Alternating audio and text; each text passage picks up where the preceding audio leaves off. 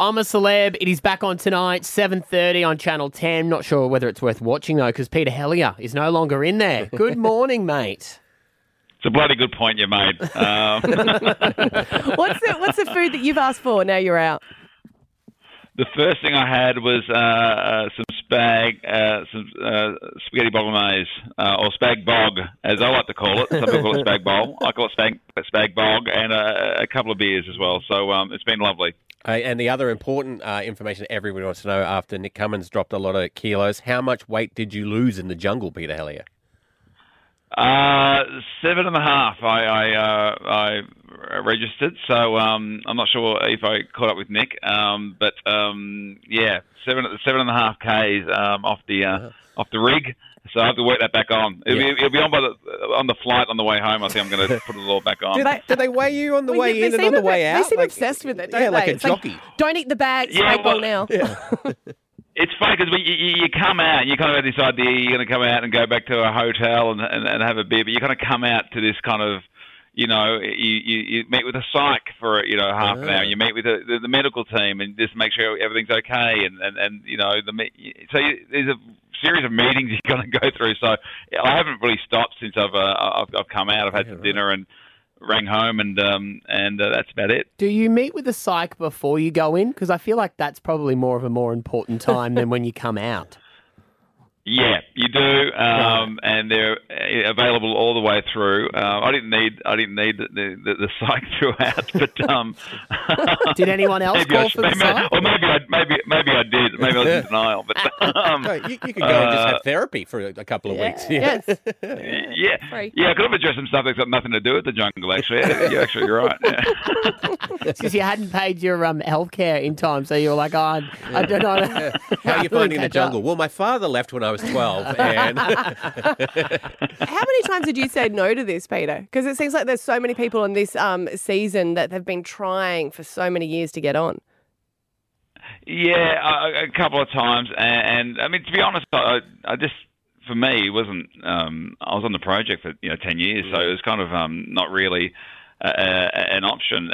In fact, whenever they did ask, I was a bit concerned they were trying to get me off the project. So I was a bit wary of leaving the desk for too long. But yeah, the offer came through. Obviously, they had the inside word that I was leaving the project. So they rang and we had a good chat. And I just kind of thought, why not? I haven't got the excuse of the other job. So I jumped in and I had a great time. To be honest, if anybody's gets a chance to do it, I wholeheartedly recommend it. Doing the project, you did it for so long and you did such a great job. Did it get hard at the end? Was part of your decision in leaving with how terrible news actually gets? and it is that. I imagine for someone who's so used to making people laugh and making people happy, sitting on that desk can be a tough, laboursome job some days.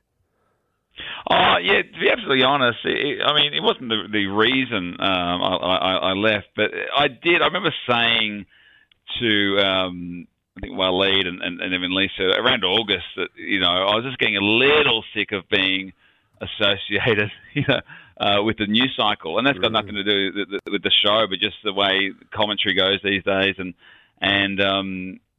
news has become, pretty toxic as far as the debate around news, and so I'm pretty happy to be going into some more sillier, fun areas. I think in the future. So I loved my time on the project. I love the people who work on it. I hope it goes forever. But 10 years is a good run, and when this came up, it was kind of perfect because it was something that made me a little bit uncomfortable, but it's also a family show. It's fun. It's silly, and at times terrifying. It is true, though, that the project now has made news for what it said on the project. Do you know, sometimes, because you always say, great jokes on there, and then occasionally I've seen that, turned into a news story of how dare they, and you're like, it's a joke. Do you still feel frustrated with now there is a commentary all with comedy, yet you kind of you can't do this, you can't do that. Is that frustrating for you now? Yeah, it's a two-sided coin. I like the comedy. Comedy needs to progress and evolve, and otherwise we'd all be making mother-in-law jokes, and that's not fun. But it used to be that you could make a joke and you would absolutely know who you're going to offend. You could just and you would weigh it up. Is it worth it or not worth it? Risk versus reward. Now you just don't know. You have no idea who could possibly be offended. You just have to accept that there will be a certain percentage of the audience that will be offended, and whether you're happy with that. I find that offensive, Peter. I can't believe I apologise. And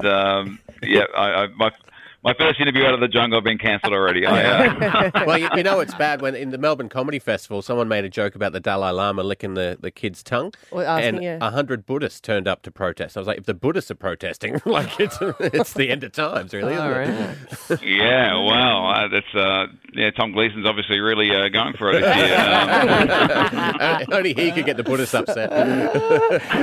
Hey, I've seen a lot of talk about how long it was since Rove Live was on TV with all the U crew, and how there's never been anything like it since. Has there ever been talk of bringing back a show like that, or bringing back Rove Live? Not that. I mean, Rove's probably the best person to ask because he may have had discussions, but I don't. I love, and again, that was another 10-year show for me. So it was we did. I love that show, and I owe a lot to it. So I love, me and Rove are great mates, and we catch up a lot. But I mean, I'd love to see Rove do the show again. But whether it's with me or anyone else, if he rang me and said we're doing it again, I would make sure he was absolutely sure that he wanted me on board, and are there not, newer comics that you might want to bring, because he's always been a champion of, new comics as well. So it's amazing that the show hasn't come through, since Rove Live. It's a tough thing to pull off, and maybe there are times I don't think Rove quite gets the credit for the job that he was able to do over a remarkable 10 years. And Carrie reading the news. See, you could all go. I know, you wouldn't Carrie, do anyone else. Come on. Oh, I know. Who saw that pivot coming?